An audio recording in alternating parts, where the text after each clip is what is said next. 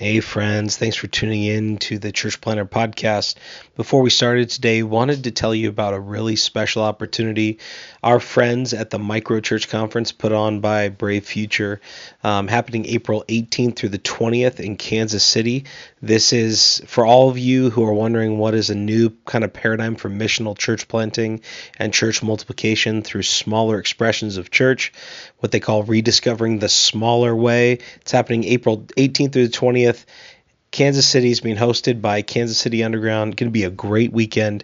And they've given us 4 free registrations to give away. Normally the price is $90, but we will get you into the conference for free. We have 4 of those. What you can do to enter is go on our Instagram at Church Planter Podcast. And there you'll find a DM button. Click that DM button. Send us a DM with your email on it and your name and where you serve. So your email, name, where you serve, and you'll be entered to win one of 4 Micro Church Conference registrations. You just get yourself to Kansas City and you can be there and learn a ton from our friends at Brave Futures. Hope you enjoy the show today. The illustrious Jabba bids you welcome. I'm going to regret this. I'm Pete Mitchell. He's Peyton Jones. And this is the Church Planter Podcast, brought to you by Church Planter Magazine.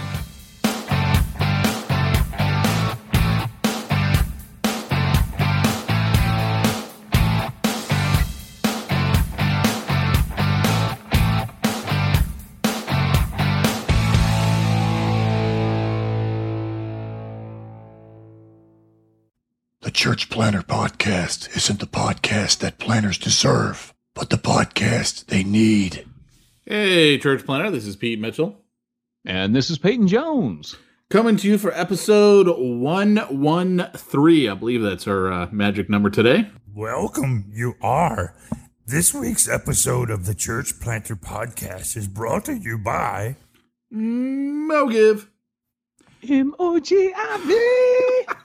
You know what has been so funny is watching the Twitter dialogue back and forth between you, who was it? It was like Steve Erickson and Mogiv about like signing up for Mogiv based on the requirement that you had to sing the song.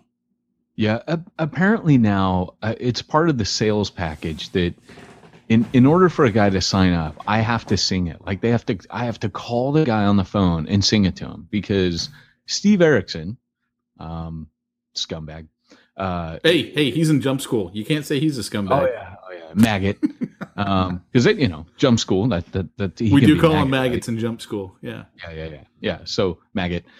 So he actually told Kent Whittier the only way I'll sign up is if Peyton Jones calls me personally and sings to me. Well, I mean, come on, I'm gonna call him for something like that. I think we should either get a commission or we got to raise our rates. I mean, we didn't work in any kind of like phone calls to potential clients, you know. Did you know that New Breed Church Planting gets a kickback for every guy that signs up? Did you know that means I'm going to stop advertising for them? What? I'm not New Breed. I'm Pete Mitchell. What the heck? It's actually for every New Breed guy that signs up. So that's funny. So let me get on to our actual paid advertisement. Peyton, have you been waiting to get your church started with online giving? No. Oh, okay. All right. I tricked you, and yes, I have, and this is such a coincidence, Pete. Hey, why no? Tell me all about it. Have you been using PayPal as a cheap and easy placeholder there at Refuge Long Beach? I'm ashamed, Pete, to say that I have, and I feel dirty. Well, stop it. A better solution is here. Mogiv, spelled M-O-G-I-V, is an online and text-based giving platform built specifically for the needs of new and growing churches and even shrinking ones. As we learned last week. I happen to be in that category. Well, Peyton, here's what you need to do. You go to mogiv.com/church to learn more. That's mogiv.com/church. Dude, I seriously think you and me need to write the commercial. I really do. And then we're like, you know what I need? More money. I need the people in my church to give Mo. Yeah, exactly. And then the Mo Give Genie pops up and he's like, I'm the Mo Give Genie. I show you how to get people to give Mo. Dude, I swear to you. I kind of like that, man. I do. I kind of like that. Yeah, that'd be awesome. Well, here's a little something from our good friend. The should have been Hulk Hogan, but it's his long lost brother. Well, let me tell you something, brother. Now that it's that part of the show where we talk smack, what you gonna do when the Church Planter podcast runs wild on you? You know, here's kind of the thing. Today is an odd day for us to be doing our recording. As we've said before, we usually record on Friday. And here we are on, what is today, Wednesday? Oh my gosh, Wednesday. Yeah. It's Wednesday because tomorrow I'm having a baby.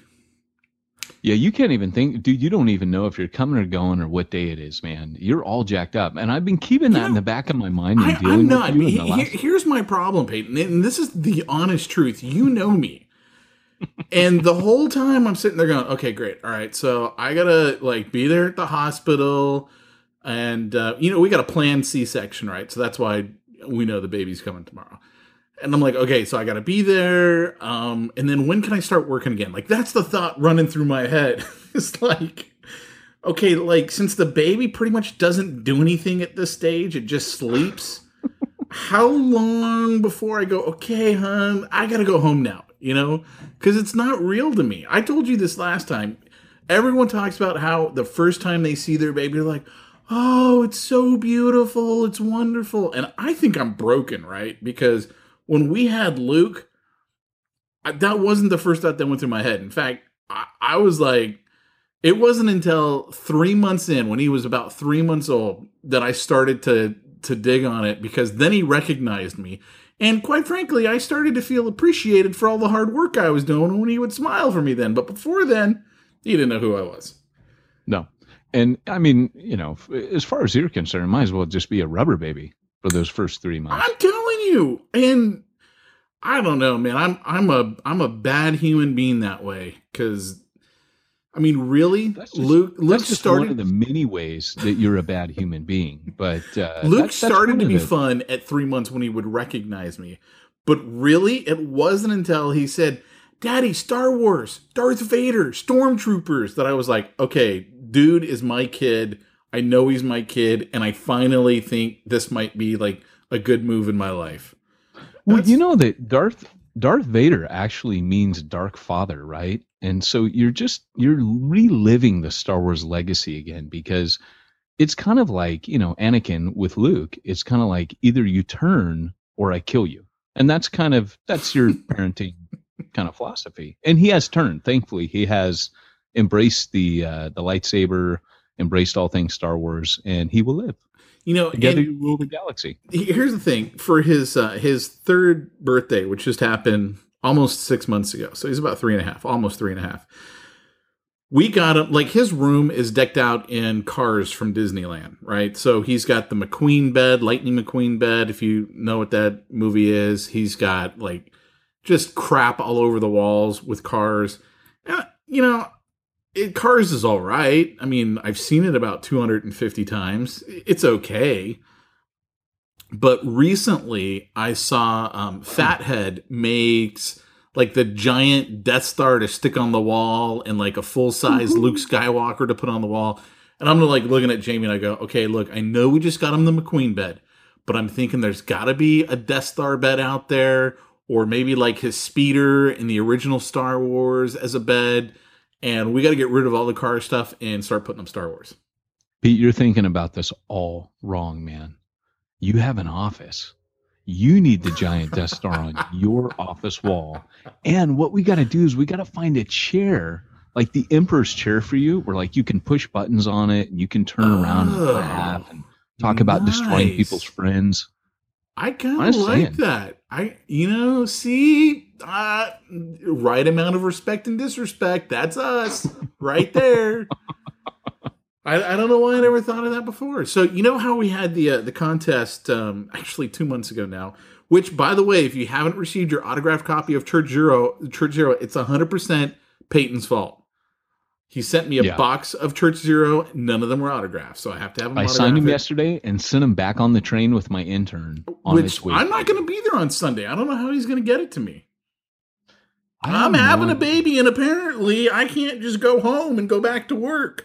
Hey, let me tell you something. The reason you have an intern is so he can fail you, and you can blame him for everything that goes wrong.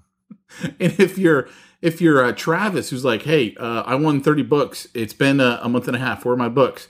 They're coming. Yeah, you know what? I've got a bunch of them here at the house, but we're waiting on the rest of them. Those last week, man. These publishers are slow sometimes. So, mental note to self: next time, get all the books in advance. That was a lot of books, though. It was. I think we ought to have a contest on the podcast, Pete. Name, because obviously you're not Jamie let you. This is where I was going with bringing it up. See, simpatico, right there. Go for it. Spill it. This is exactly what I was bringing up. I'm saying we need to have another contest, and it's because the first baby, Jamie's like, I want you to like the baby and not think it's a rubber baby. So if I let you name it a Star Wars name, you might pick it up and squeeze it sometimes. So Pete named it Luke. So here's and Charlie thought I was a really holy person and was naming him after Luke in the Bible. I'm like, wrong Luke, buddy. This is from a galaxy far, far away.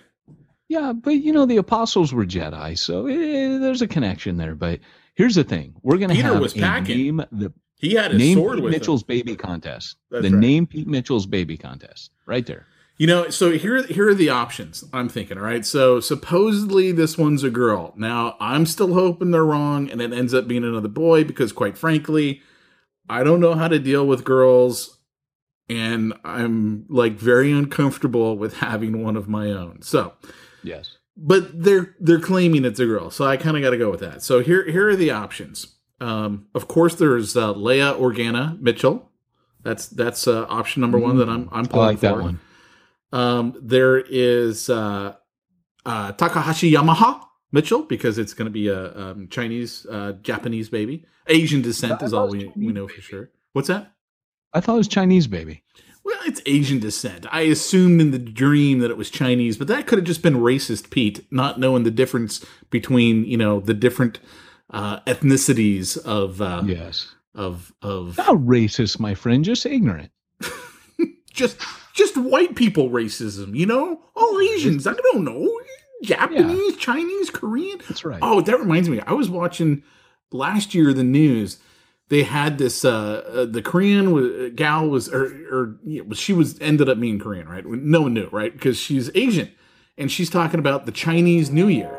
And the white anchor, he goes, "Gung hoi fat choi." That means Happy New Year, right? And this is after she's done with her piece, and she just goes, "I don't know, I'm Korean." Oh, that's awesome. Dude, it was so inappropriate. We've done this before. We've done this before with the Vietnamese that I know, which is, honey, do you love me? Get away from me, cow, and I'm going to shoot you with a gun. You know those in Vietnamese? Huh? You know those in Vietnamese? Yeah. What are they? I'm going to shoot you, and I know I'm butchering it. So all the Vietnamese listening are saying, "Oh, you totally butchered our language." But game is I'm going to shoot you with a gun. I think you're making that up. I swear to you, I'm not. And okay, you ready? Honey, do you love me? And you know.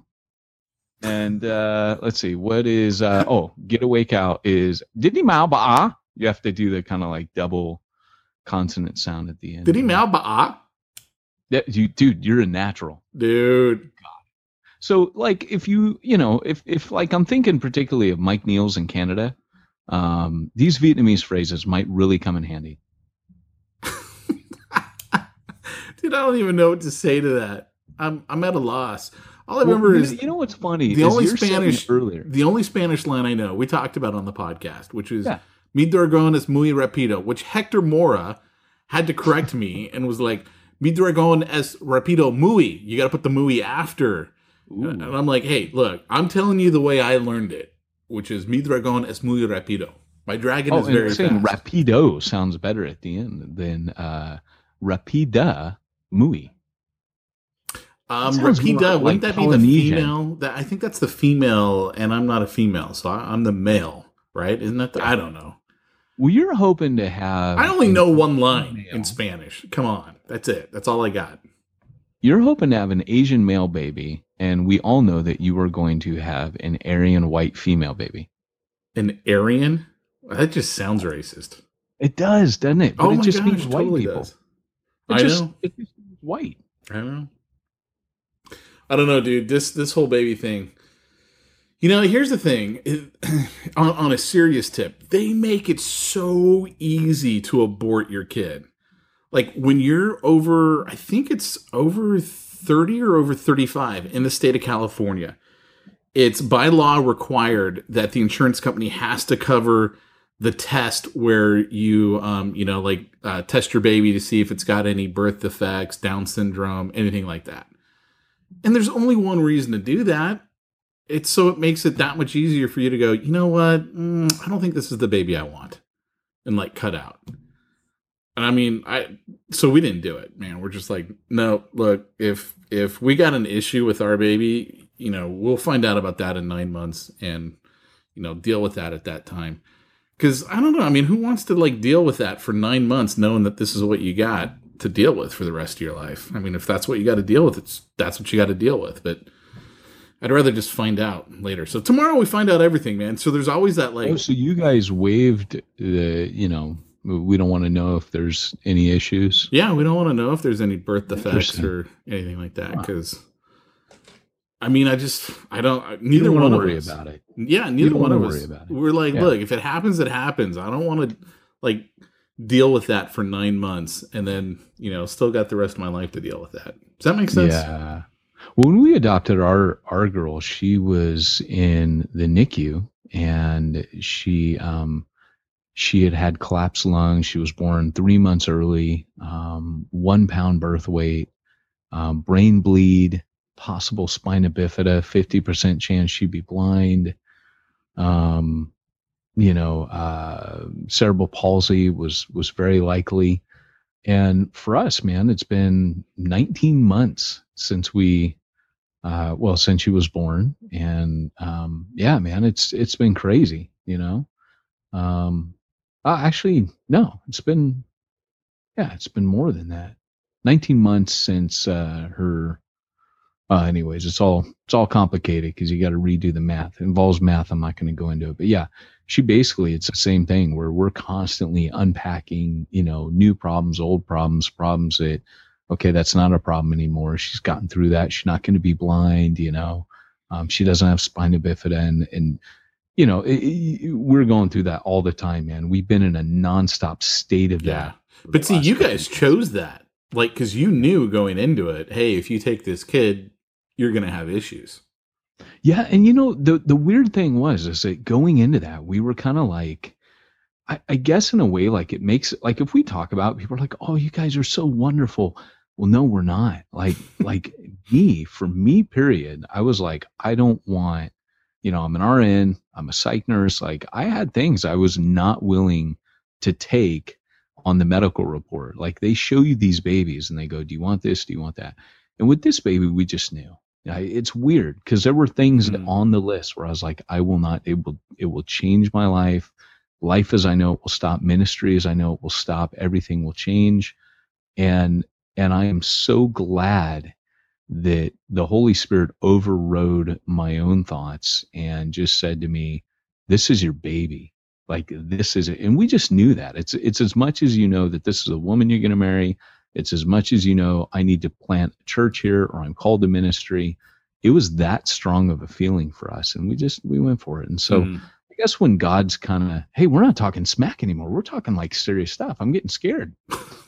Yeah, but it's not, it's still not on topic. It's not on topic though. So, you know, we can still talk. So it still qualifies, but when God's in it, then, and that's kind of what you guys are doing. You're just walking forward in faith. Almost, it's like you're trusting God, that God, you know, and boom, and you'll walk into it tomorrow. Well, I mean, and if it is, what are you going to do? Like, because we're not going to kill our kid, right? I mean, like that's the line in the sand for us. We're not going to abort our kid. That's just not the path we're going down. No. So it kind of like, it doesn't matter. I say to Jamie all the time, she really hates it. I'm like, you're the one who wanted another kid. Like, yeah. I probably said it to her 3 times today because today we had to go to the hospital to do the whole pre-op appointment and all that stuff. And yeah, that comes out sometimes when there's chores around the baby that have to be done every once in a while. But for the most part, that goes into the things we think and do not say box. Yeah, except I say them. So I told you, I've got this cigar sitting here on my desk that I'm like looking forward to. So tomorrow night, because we've got a son, right? So I can't stay at the hospital with her. You know, poor me. I'm like, how long do I have to stay here? When do I get to go home? And, you know, things we think and do not say, Pete, especially on the podcast. It goes in that box. Yeah, but she doesn't listen. She'll never hear this. And, you know, deep down inside, she knows I'm thinking it. She knows I'm thinking it. She knows me that well, right? So I'm going to come home. I'm going to put Luke to bed.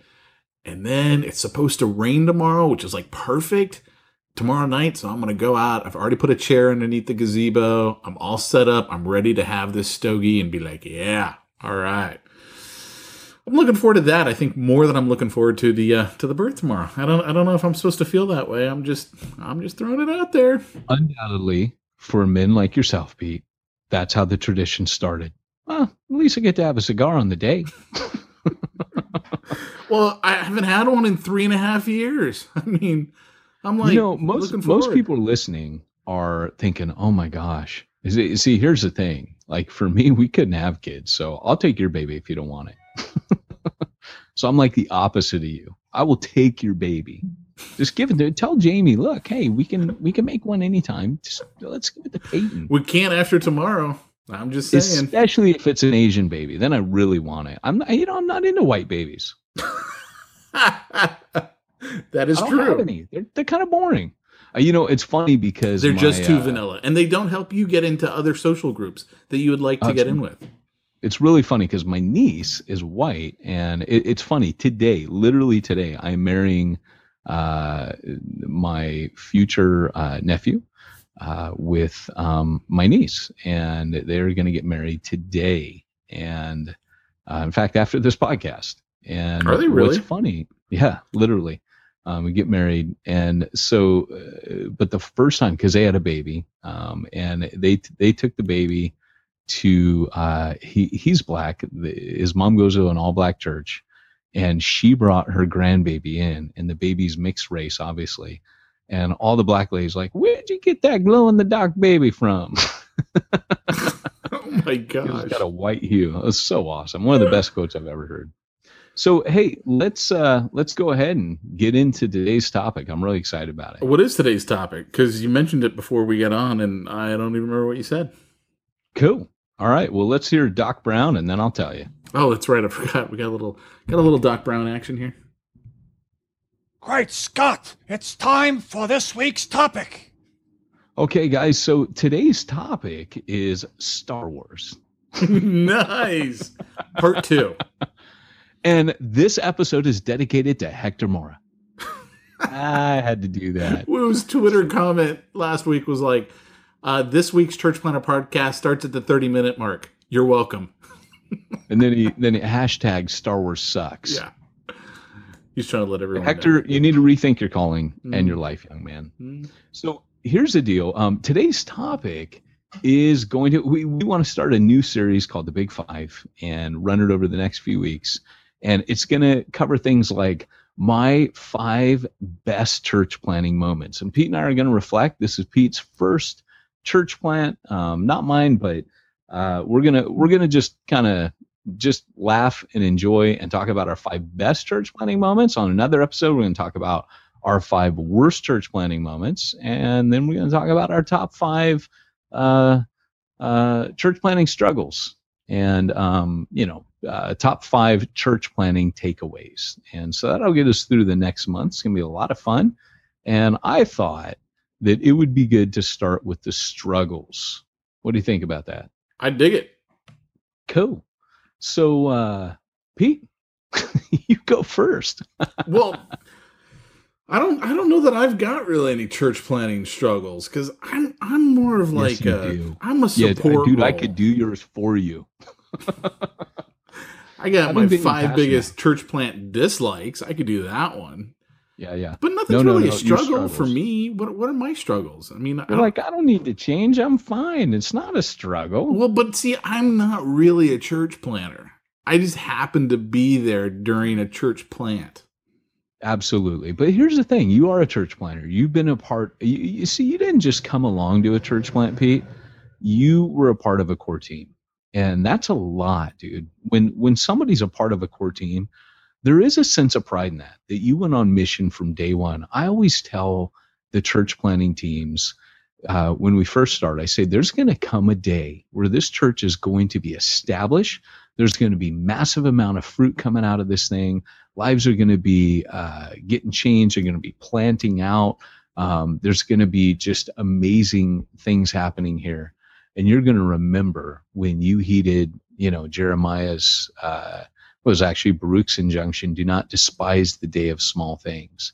And you'll remember, I remember when it was small. It's kind of like, we came out of Calvary Chapel and, they pitched a tent in a bean field, and that's where the stinking revival and the Jesus movement really gained momentum. It started in Haight-Ashbury in San Francisco, but it really picked up momentum and speed in Southern California on the beaches. But it was that stinking tent. And, I remember when I came to faith, I'd hear people still like ex-hippies going, I was there at the tent. And that, just people saying that, it was special. It was kind of like, wow, really? You were there? You saw the Spirit moving like that? You saw these just miraculous conversions? And yeah, I was there. I was part of the tent. And that's a bit of street cred. And so, being a part of a core team from start to finish, that is. Well, so here's the thing though, Peyton, because of the way that I'm wired, I don't look at things like struggles. Like things just don't compute with me as a struggle. Like I don't look at, oh great, I'm going to have a kid. This is, going to be a big struggle. I don't look at it that way. I see everything as, well, this is just life. And, I just happen to be going through this right now. Or I don't look at it as like a struggle. So I think, for me, that's the reason why it's so difficult for me to go, well, here are my 5 biggest struggles. And honestly, it wasn't like it was difficult for me. Like, I kept hearing you say, hey, if you're going to be part of the core team, your life is going to suck, this, that, and the next. And probably because of how I just look at life, I'm like, it didn't like suck anymore. It was just like, okay, well, this is just life. And yet the bottom of your life dropped out. I mean, it really did for you. Luke went into the NICU. What's that? Yeah, the NICU. And I mean, I remember. But see, that was just life. I can't blame that on the church plant. Well, sure. But what you find in those times is when your core team bands together to plant a church, there's a couple things that happen. Life falls apart. They go through major trials. And I'm not really in the business of pointing out, hey, this is the devil or this is God. I can't figure my own life out sometimes. What I can tell is probably in almost every situation, Satan wants to use it for evil.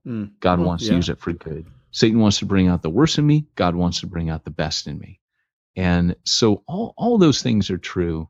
But I just notice a pattern. I've just gotten used to that. What happened to you being the pattern. It just happens to everybody. So maybe the better way for you to think about it is the top 5 things I've had to grow through, or I'm still growing through, that are difficult. And some of them for you will just be things like church in general, but particularly a church like ours, right? Actually going to church. No, but like some of for example, you mentioned a couple weeks ago, like the Huggy Bear thing. You're not Huggy Bear. That makes such a great nickname for you. Just like on Starsky and Hutch, Huggy Bear.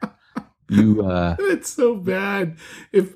I swear, man, if people start calling me Huggy Bear, that's it. Just say nothing, Pete. Say nothing. They'll go away. Rebuke them in the name of the Force. So here's the deal. So the top thing that I have had to grow through, the top struggle for me, and I think all of us. Do you want to do the top, or do you want to start at number 5 and work your way up to the top? I don't care. Yeah, I haven't even thought about it in order. But yeah. So okay. So we'll just say these are random and no specific order. Okay. All right. That's cool. So one of the 5 struggles for me, if I were honest, back in the beginning, was not knowing what to do next and having to kind of struggle and find my way, just almost like blind groping every single step of the way. And I found that difficult. I could read books about preaching.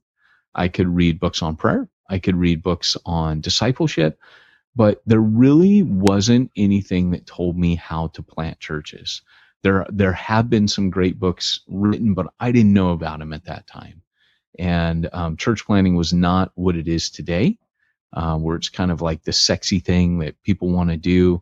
But for me at that time, it was very difficult. And I can remember calling guys up on the phone who had church planted and asking them the most ridiculous questions and feeling so stupid on the phone and going, just one more, and apologize. I'm sorry. Just one more. Do you have any more time?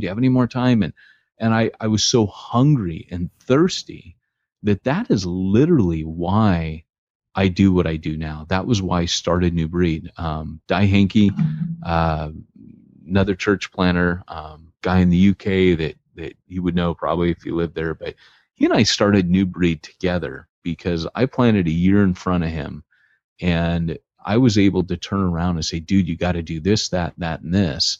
And he was asking me these questions. And so when New Breed started, it was called Two Punks and a Logo, because we're like, well, who are we? But all we know is like we've planted, and there's nothing out there supporting anybody. And that was really hard for me, just that there was no step by step.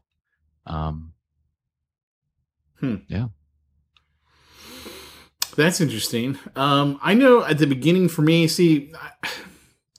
I guess, this might be one of those things to grow through, but we were going to Refuge Huntington Beach. That was the church we were going to. And I would say, most of my adult life that Jamie and I have been married, we either lived in Long Beach or near Long Beach. And every church we went to would be like in a nice part of Long Beach or something like that. It was like never in the bad parts. Right. And I always felt like, for some reason there was some sort of draw or pull to Long Beach. Only way I can describe it. Because I would say I was not even remotely a good Christian. Not like I'm a good Christian now, but I'm definitely at a different place in my life than I was back then. Saved since a child, but like just, it was a different thing. I mean, if you've heard the podcast, you know my story. I don't need to go into that again. So I think, how long had Refuge had the Long Beach startup going before you took over? Was it like a year or something? Yeah. It was, I think it was about a year and a half, just over a year that, maybe in between a year and a half, that the senior pastor was doing like an extension. It was supposed to be an extension campus. Which is really what it was at the time. Yeah. It was like, if it's easier for you to go to this one, come to this one. Yeah. And so I never went, I think I might have gone to like a planning meeting that they had back in the day. But that was it. And interestingly enough, we had gone to another church prior to Refuge Huntington Beach, and they had bought a property actually very close to where Refuge Long Beach is. It was a church that was closing down, and they had lots of money. And so they said, okay, we'll buy your property and do a reboot. And so I had gone to a meeting for that, and they're like, okay, if you think you might want to help out with this church, sign up here on this list. And then I never heard from them ever again. Like, right. I was like, okay, I guess maybe you just want your own little clique or whatever. And you know me, I'm Mr. Friendly, right? No one knew who I was. So watch him get his name, strike him from the list. Yeah, pretty much.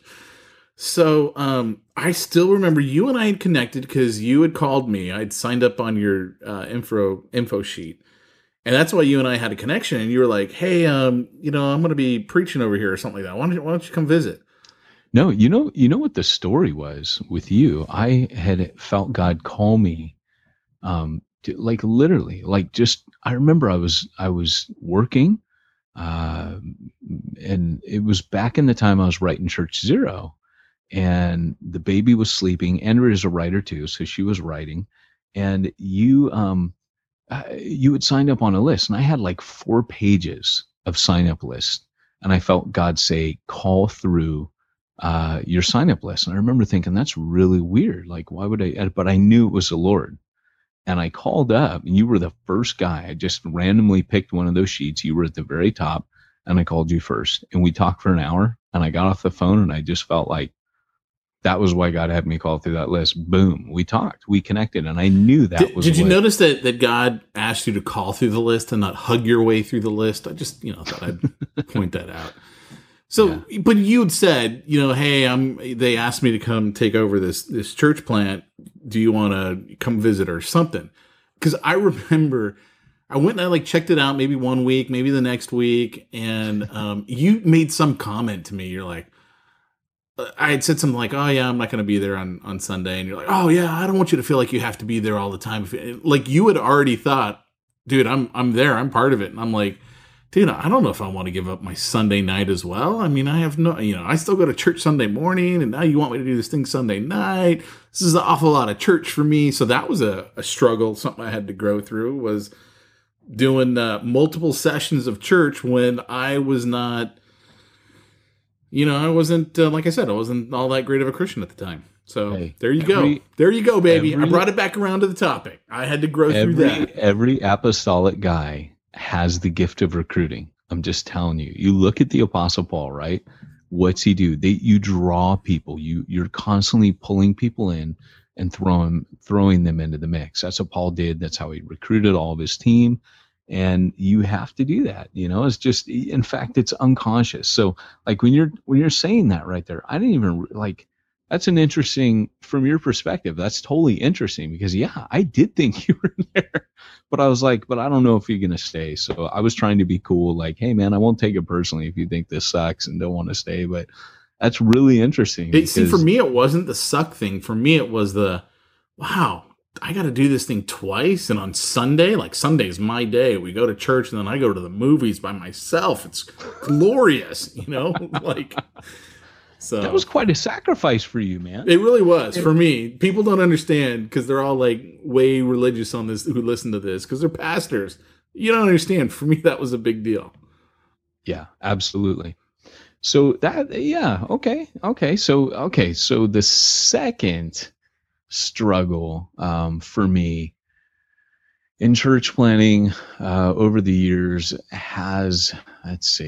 has been, I would say, not focusing on numbers. And that's probably going to be shocking for people to hear me say that because I'm not about numbers at all, but I had to grow into that because let's face it, right? We call the church is the ecclesia. It's the gathering.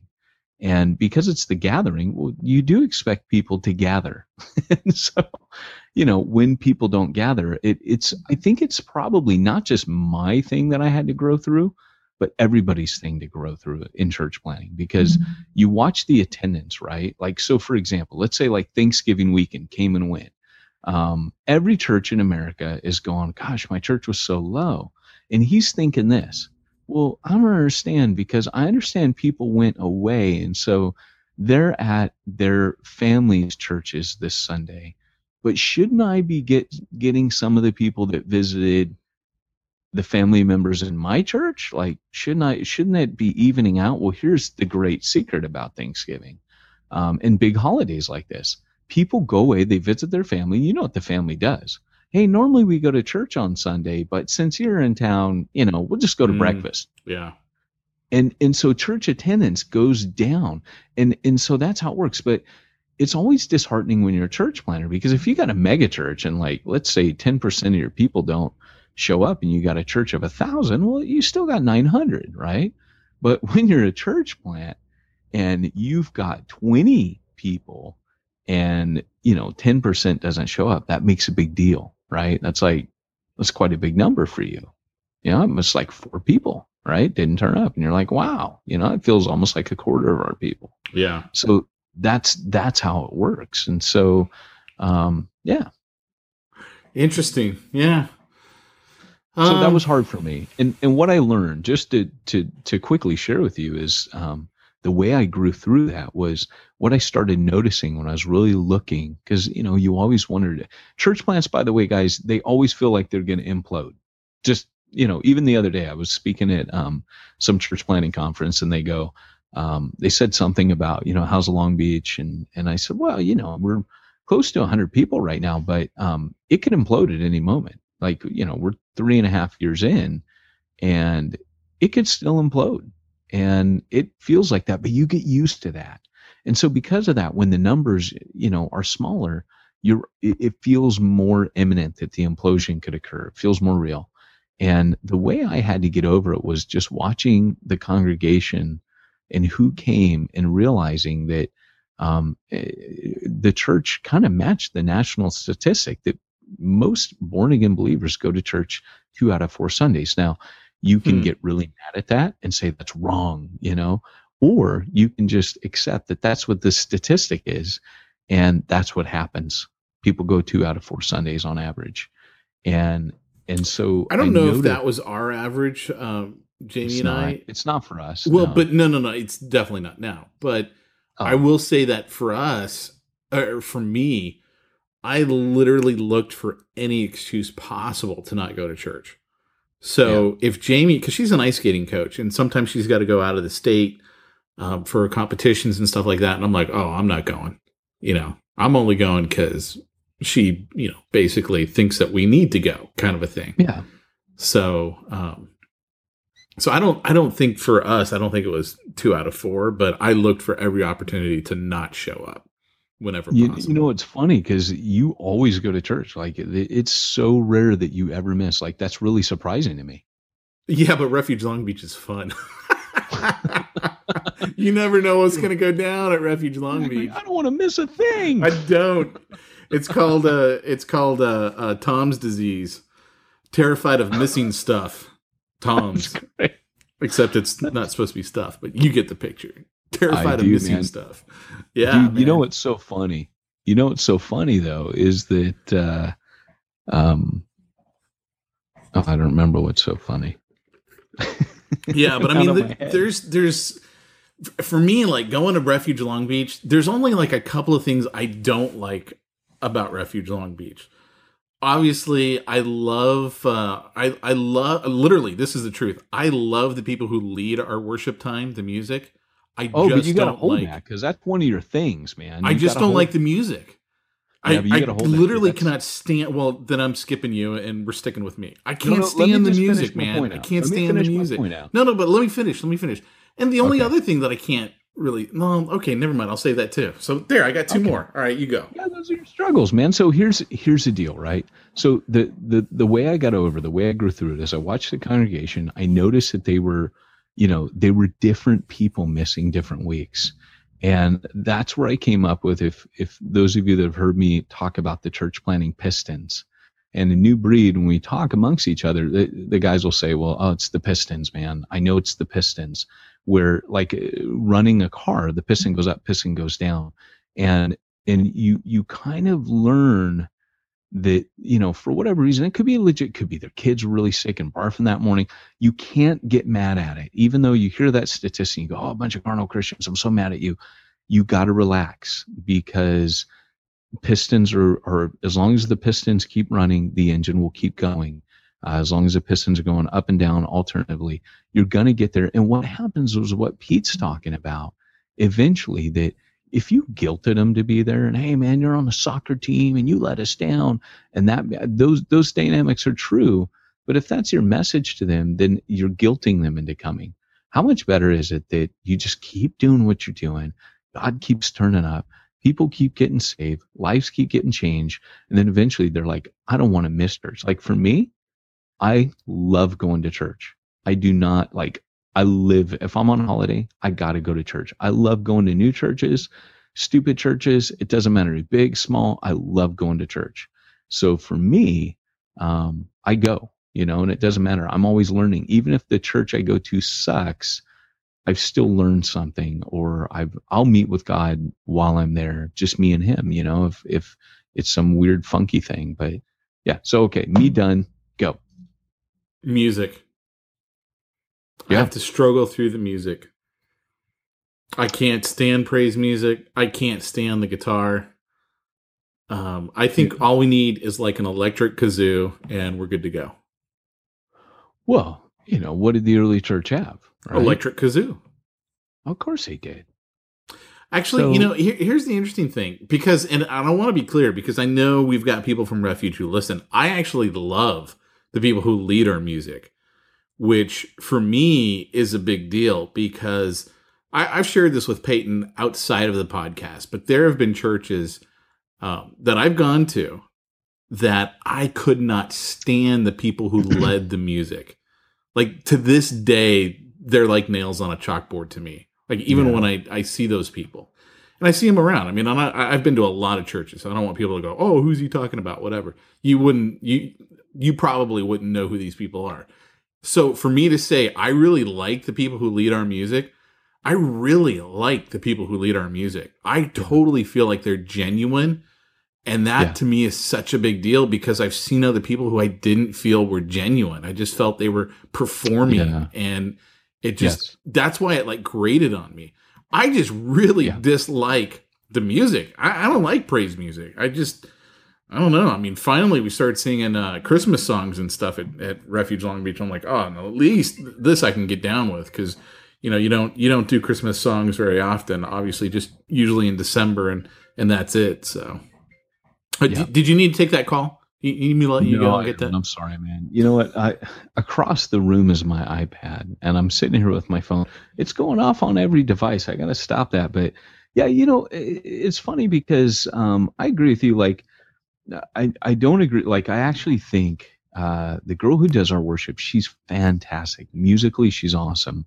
And like what you said about, she is just anointed, man. She is worshiping. And that's all I care about, that the person up there is genuinely worshiping and not performing. You hit the nail on the head. For me, that's the most important. Where I'm at now is I'm looking, and she knows we like to rotate people in, and she loves that. Like, she's far from being a prima donna. She's always willing to back off and get out of the way.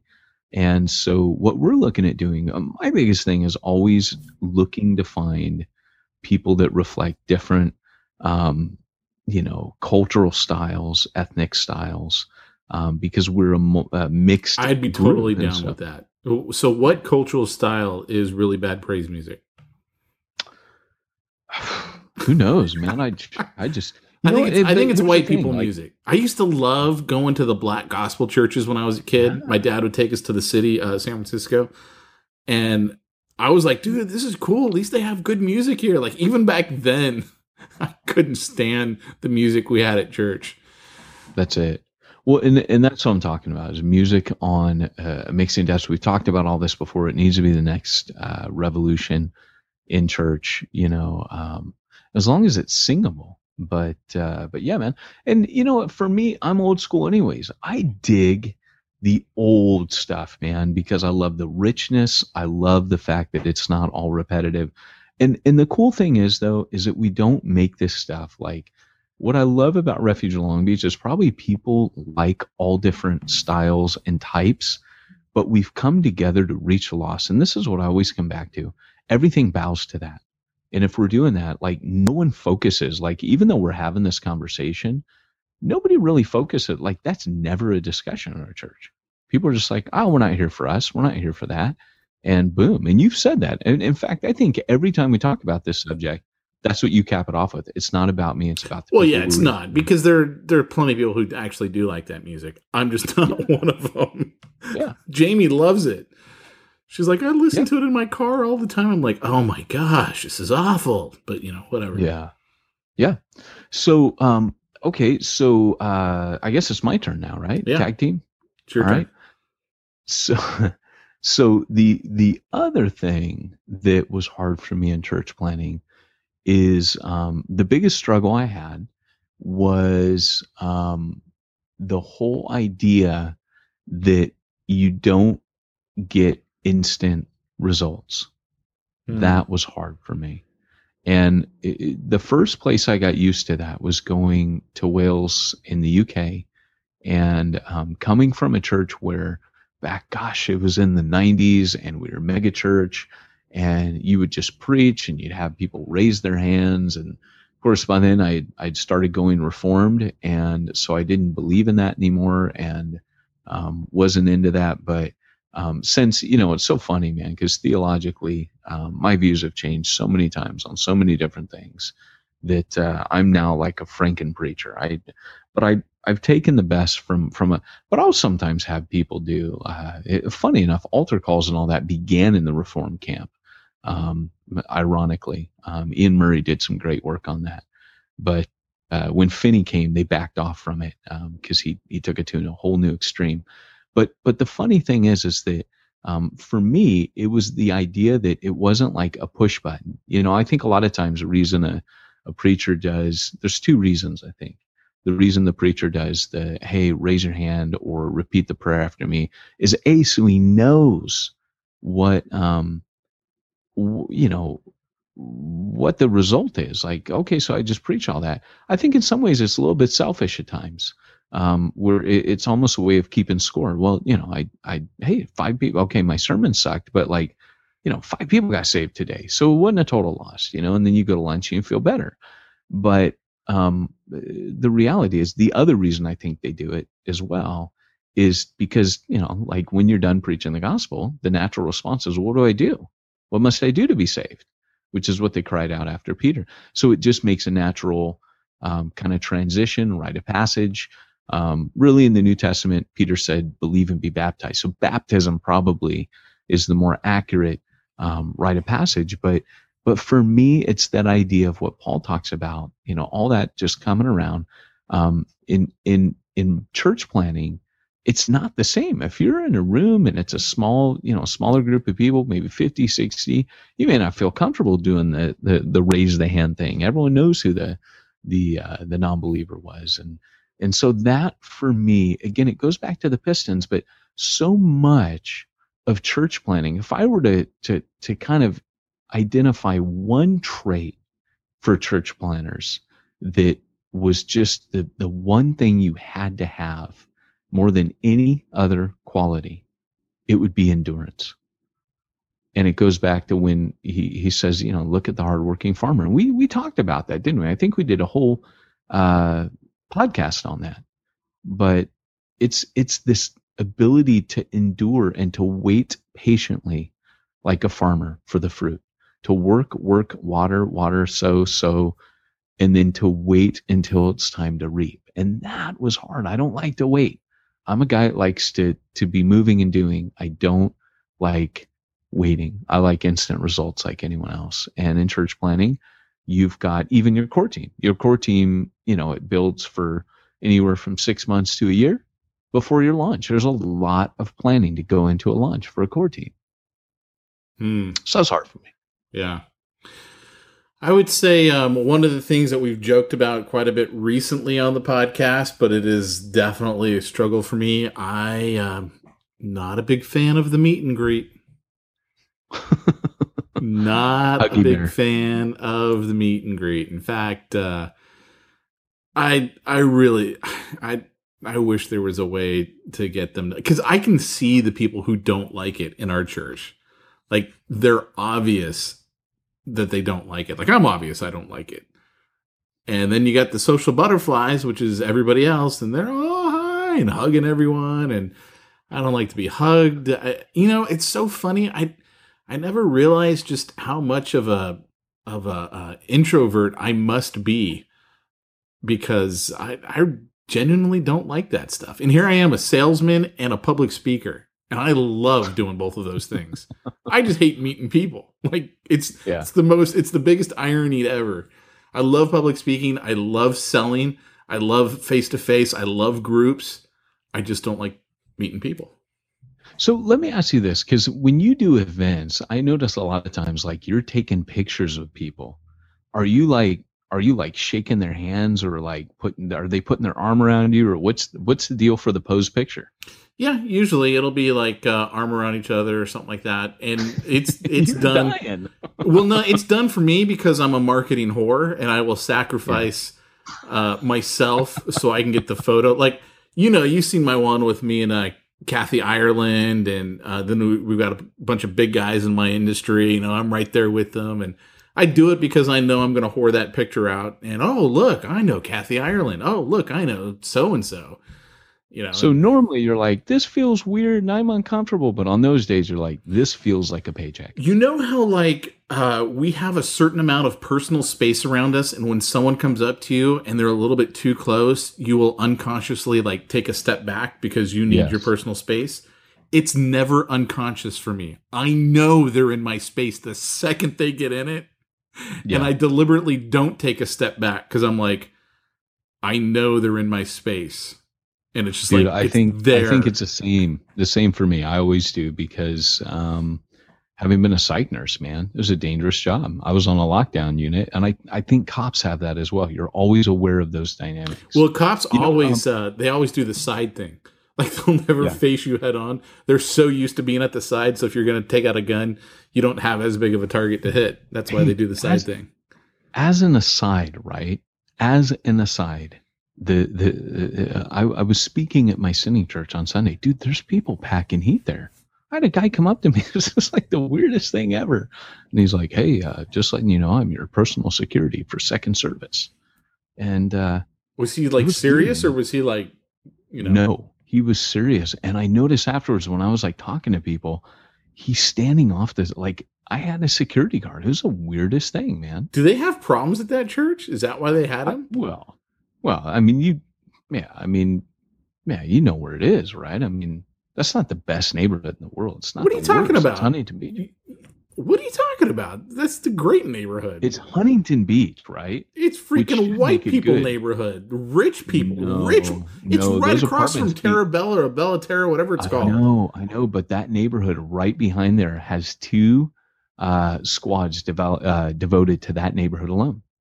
That was then that church screwed up on its doors. It should be facing the other way, because it's facing the rich mall that's literally across the street.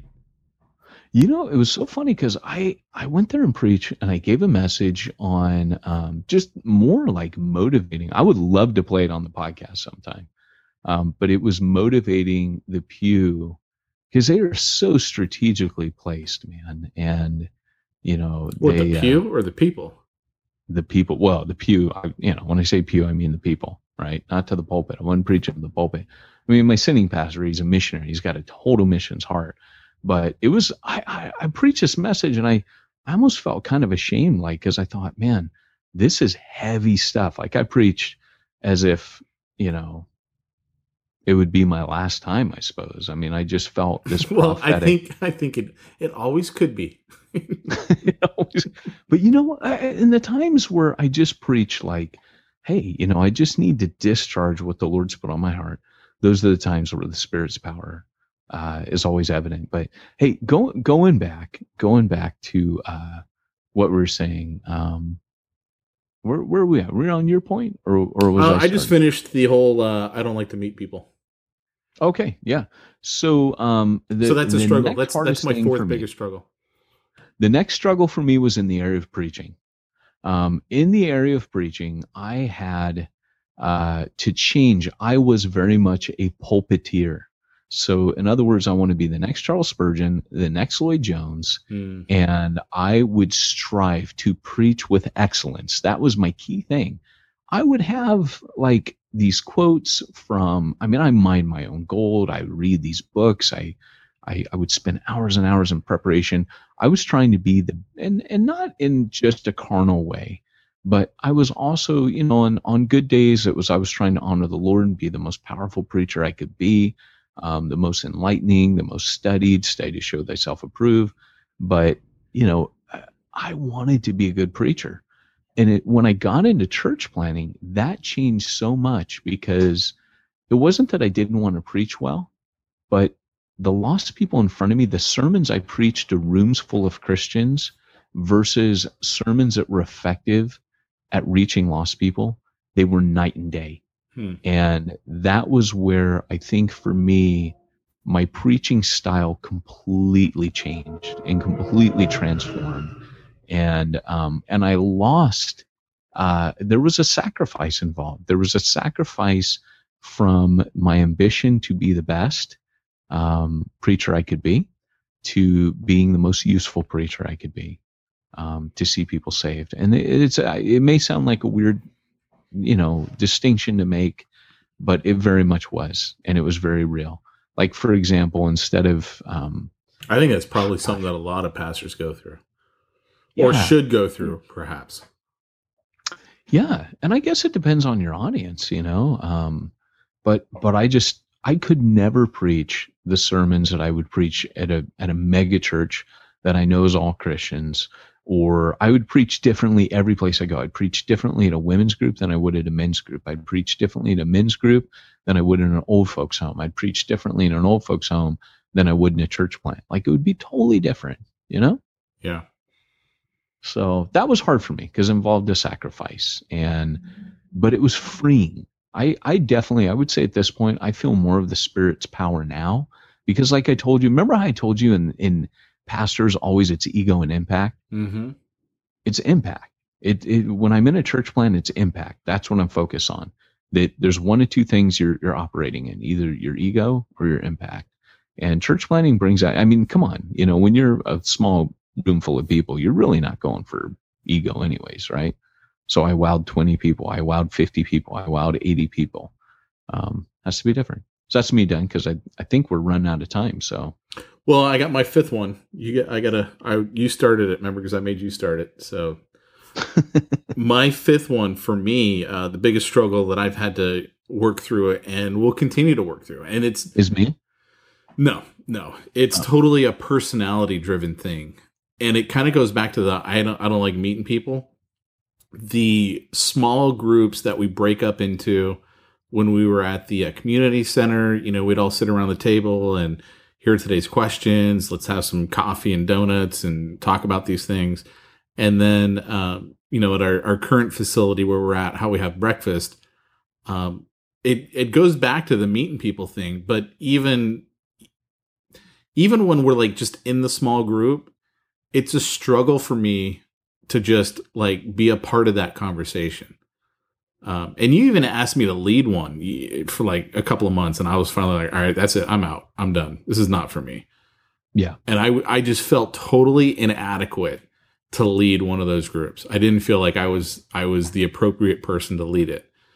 And I know it's because of the subject material. Like, if it had been something that I was strong in, like, marketing, business, or financial planning, really the only three areas I know anything about, I would do it all day long because I'm so confident in what I know there. But when it comes to things of a biblical nature, I just feel so inadequate that I was just like, you know what, I'm totally uncomfortable leading this group. It's so funny because, I underestimated how much that scares people to lead discussion. Because what you're really doing is you're just facilitating other people talking. You're just going, oh, what do you think about that? Yeah, but when it comes to God, there's a sense of responsibility. I have to rein in the crazy, and I need to make sure that the truth gets out there. Yeah. And, if you just don't, like, it doesn't matter that I grew up in the church and that I got a minor in Bible because I went to Bible University. I totally feel inadequate to lead those conversations. Yeah.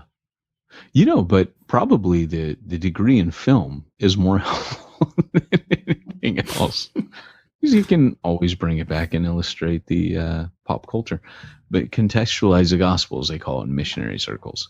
But you know what? And that totally makes sense. And yet, that seems to be the way that Jesus constantly prepped people for ministries. He chucked them in over their heads, made them uncomfortable. And I'm not totally justifying, like, I make no mistakes, I actually think That's something that I needed to kind of learn with people was, don't freak them out too much. Don't give them too much, because of that dynamic you're describing. Mm-hmm. Yeah, I could see that. Yeah. So, and I think I only gave 4. Did I only give 4? 5. If we went back and recounted them, we could recount them because I made you start. So that's why I finished it off. That was my 5th. Yeah. Yeah. And if I were to just throw a bonus in there quickly, I would say money. 5B, money. Was it 5B? A 6. The 6 things. There are 5 things Peyton struggled with. Yay, 6 that Peyton struggled with. That was very biblical, that.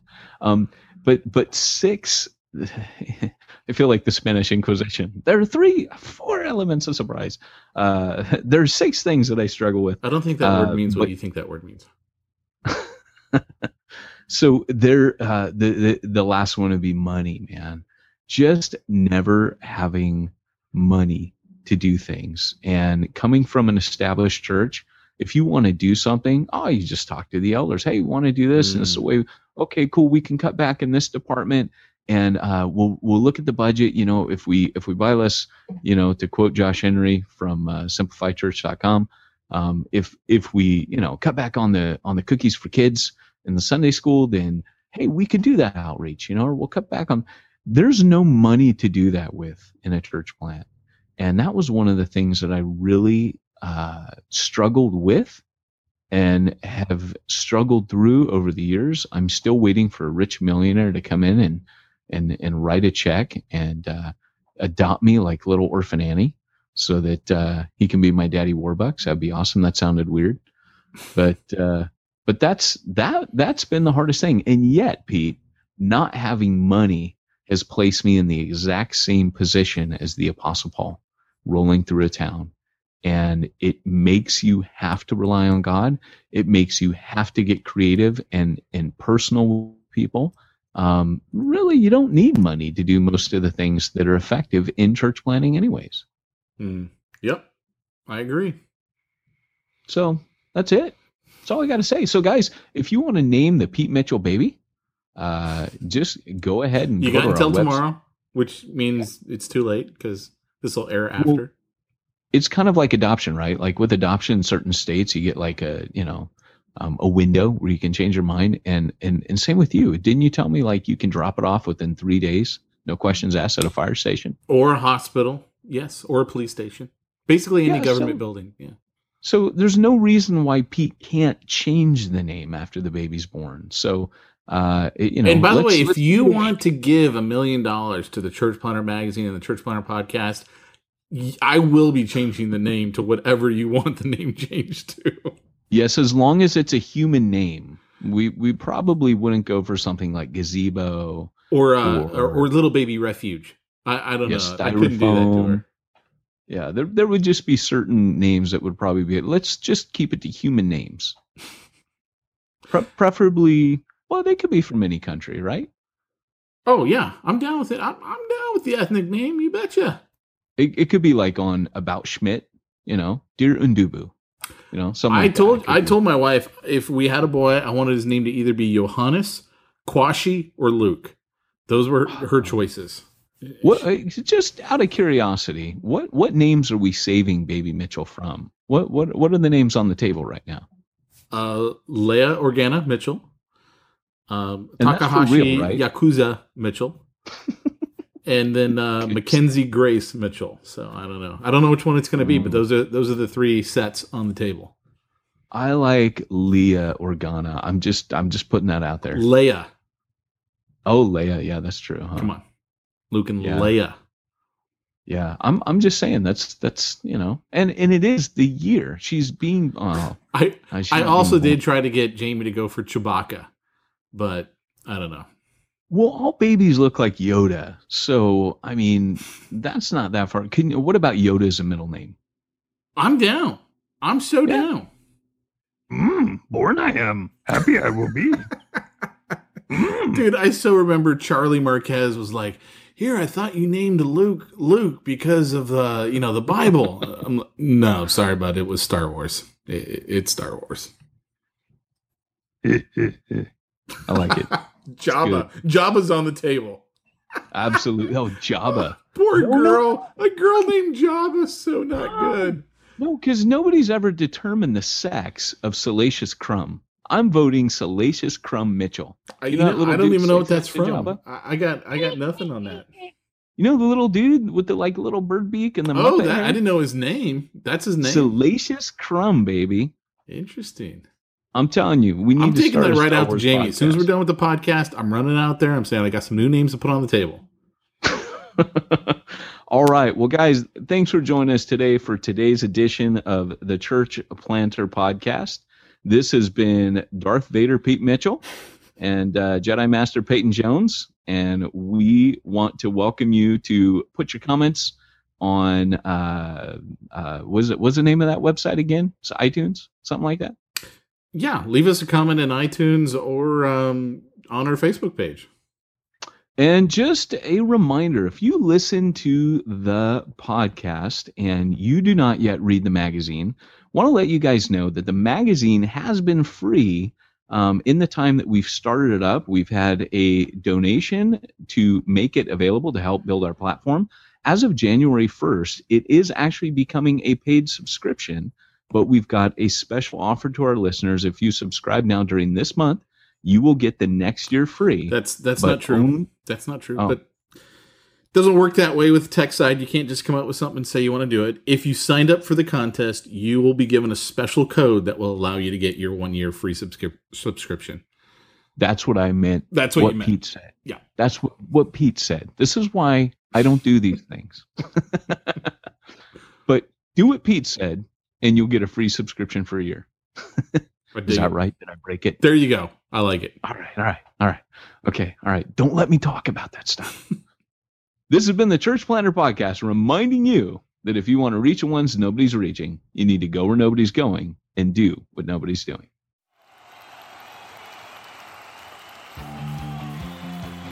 Thanks for joining us for another weekly episode of the Church Planter Podcast with Pete Mitchell and Peyton Jones. We'd love to hear your comments on this episode of the Church Planter Podcast.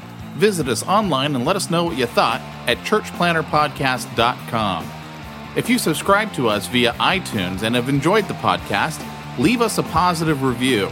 The more positive reviews we receive in iTunes, the more iTunes will promote us to other church planners who would benefit from this show.